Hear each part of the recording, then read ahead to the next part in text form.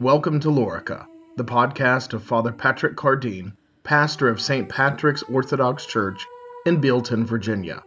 St. Patrick's is a parish in the Antiochian Orthodox Christian Archdiocese of North America, serving the Western Rite. Father Patrick is also the administrator of the Orthodox West.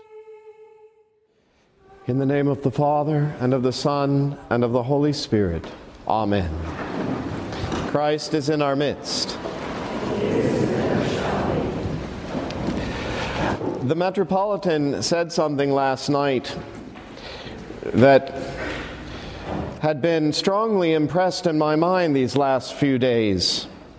It's so obvious as to sound a little silly, or I feel a little silly even mentioning it, but it has to do with the way in which all the attention is on Jesus this week. As Sayana said, we're often thinking about our own repentance, our spiritual growth, our struggles in life. But this week, we turn every thought to Jesus, to his suffering, his death, and ultimately, of course, his resurrection. And we're not just focusing on what he did. We are, in a sense, seeing and experiencing things from his point of view. I think this is incredibly important for us to be aware of. In fact, this is really what we should be doing all the time. This is how our life is actually transformed. It's how we will be saved. To realize that everything is about Jesus. To understand that he is at the center of everything.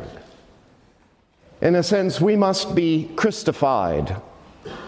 He became one of us.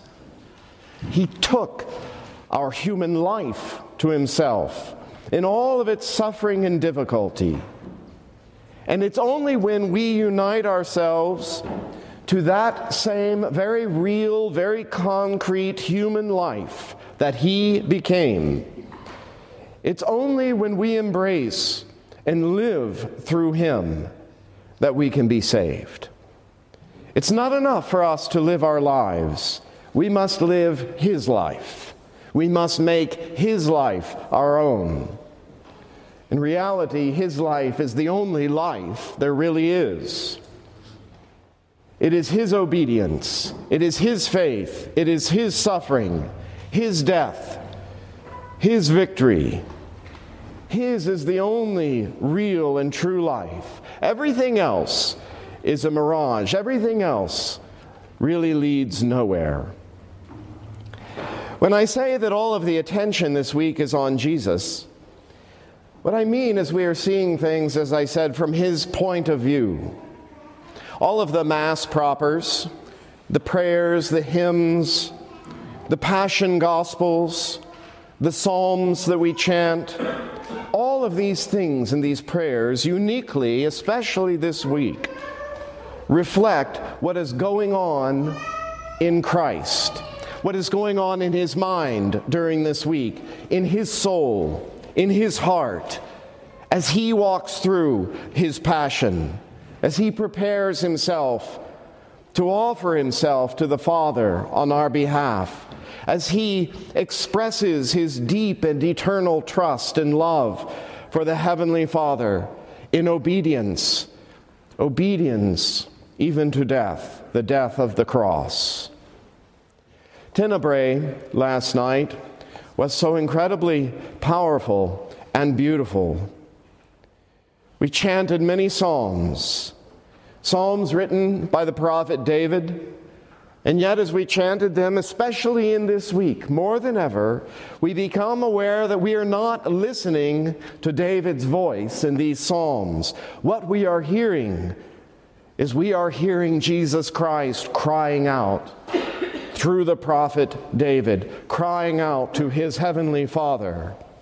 And this whole week, again and again, we hear Christ in his suffering crying out for deliverance.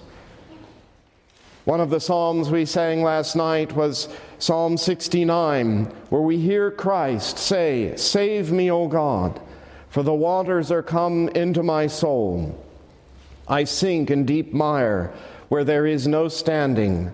I am come into deep waters where the floods overflow me. I am weary of my crying. My throat is dried. Mine eyes fail while I wait for my God. Again and again this week we hear this cry of the Savior, of the human Jesus crying out in his passion. Through the reading of those very long Passion Gospels this week, we are immersed in the pain and in the suffering of our Lord. The betrayal of Judas, the kiss in the garden, the mobs who bind him and lead him away, the betrayal of his closest friends who do not stand by him in his darkest hour, who sleep rather than pray. They do not watch with him. They scatter and flee.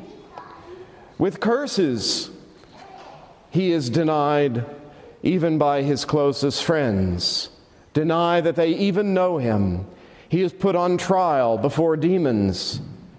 We think of the mocking and the brutality of the soldiers, the slapping, the spitting, the plucking out of his beard, the flogging, the reed with which he was beat, the purple robe with which he was mocked, the cries of the mob, the wagging of their heads, the curses, the nails, the vinegar and gall, his lanced side, his own people, whom he had made, lovingly made into a nation, whom he had loved and come to save, whom he had given everything and forgiven again and again of their idolatry and harlotry. And here they cry out for his murder, his brutal crucifixion. This their very loving God, their very Creator, the one who had given them their very life and existence, he stands before them condemned. He hangs before them on the cross as they continue to mock and deride him and revel in his pain and his death. All of this we hear from Christ, from Jesus, the Son of Mary, the Son of God. We hear it from his own soul and in his own voice. To fully connect with this, with him, through these prayers, through the hymns, through the psalms, it takes time and it requires endurance. The Passion Gospels are long. Tenebrae is long. I suppose it's all relative. If you were on Mount Athos, it wouldn't be so long. Their services run about 12 hours sometimes. But for us, it's long. We're tired and sleepy and hungry. But he says to us, can you not watch with me?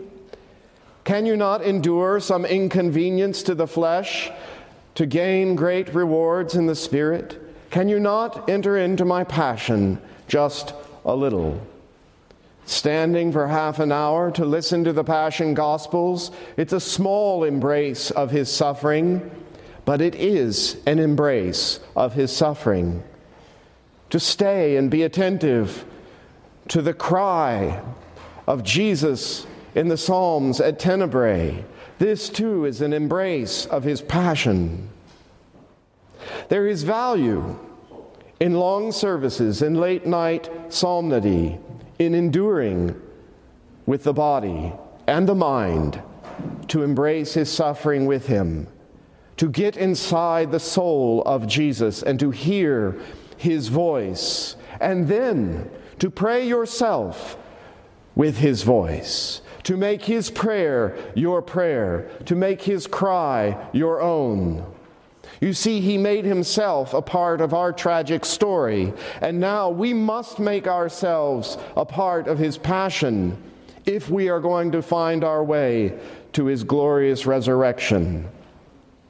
He came and he redeemed our suffering, our hopelessness, our boredom, our corrupt and stinking life.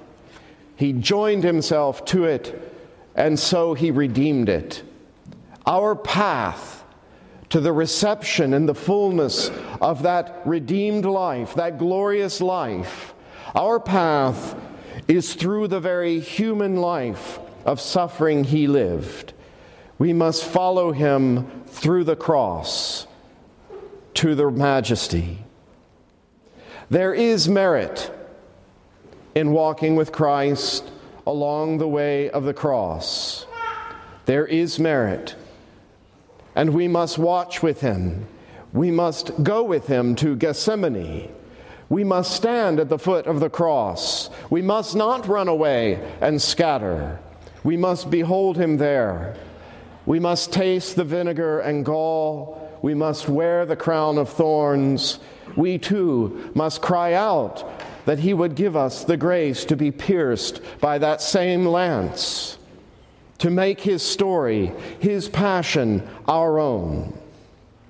This week, we are afforded the great honor of doing this through these services and these prayers, through fasting, through attentiveness, through putting everything else aside, away from us, and giving ourselves wholly to him in this. In this there is great merit. We do not have much time, like a vapor, and our life is gone. When you come to the end, you will only regret the wasted time in which you did not embrace Christ and his church. Even now I can say, what troubles me most is that I have not given myself completely to God. I have missed so many opportunities to adore him and to live for him. But today he is here for us. He is here for us to rise up to him and run to him in order that we might be saved, to embrace his suffering and his death, that we might also know the power of his resurrection.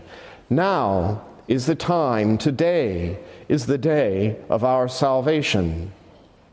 St. Paul said that he was determined to know nothing save Jesus Christ and him crucified. We should do the same by crucifying our own flesh with its desires and lusts, and by living for him, by offering ourselves to him in adoration, in love, and in sacrifice, even small sacrifice, small and large alike. Everything is precious and holy unto the Savior. Everything that we offer him, even standing for half an hour and listening attentively to the Passion Gospel, this is precious and holy to him. Where do we receive the grace, the power to live in this way? We receive it from his passion. We receive power by uniting ourselves to his passion, to his suffering. And yet, this was so long ago. How do we unite ourselves to his passion? Well, we all know that his sacrifice is present here with us on this very night, just as he is present with us, because he has left us a memorial of his passion in this Eucharistic feast. This is how we mystically and sacramentally, through the Holy Spirit, are united to his passion. When we adore his broken and glorified body. In the sacrifice of the Mass, we unite ourselves to his sacrifice, and we offer ourselves in him to God, and we receive him back to ourselves as our deified life. None of this will make any sense to us. We will not get it. We will be oblivious to all of these great and wonderful mysteries if we do not watch with him in Gethsemane, if we do not attentively stand at the foot of the cross and gaze at his pierced side. We adore thee, O Christ, because by thy cross thou hast saved the world. In the name of the Father, and of the Son, and of the Holy Ghost. Amen. You have been listening to Father Patrick Cardeen, pastor of St. Patrick's Orthodox Church in Bealton, Virginia. This has been a production of the Orthodox West.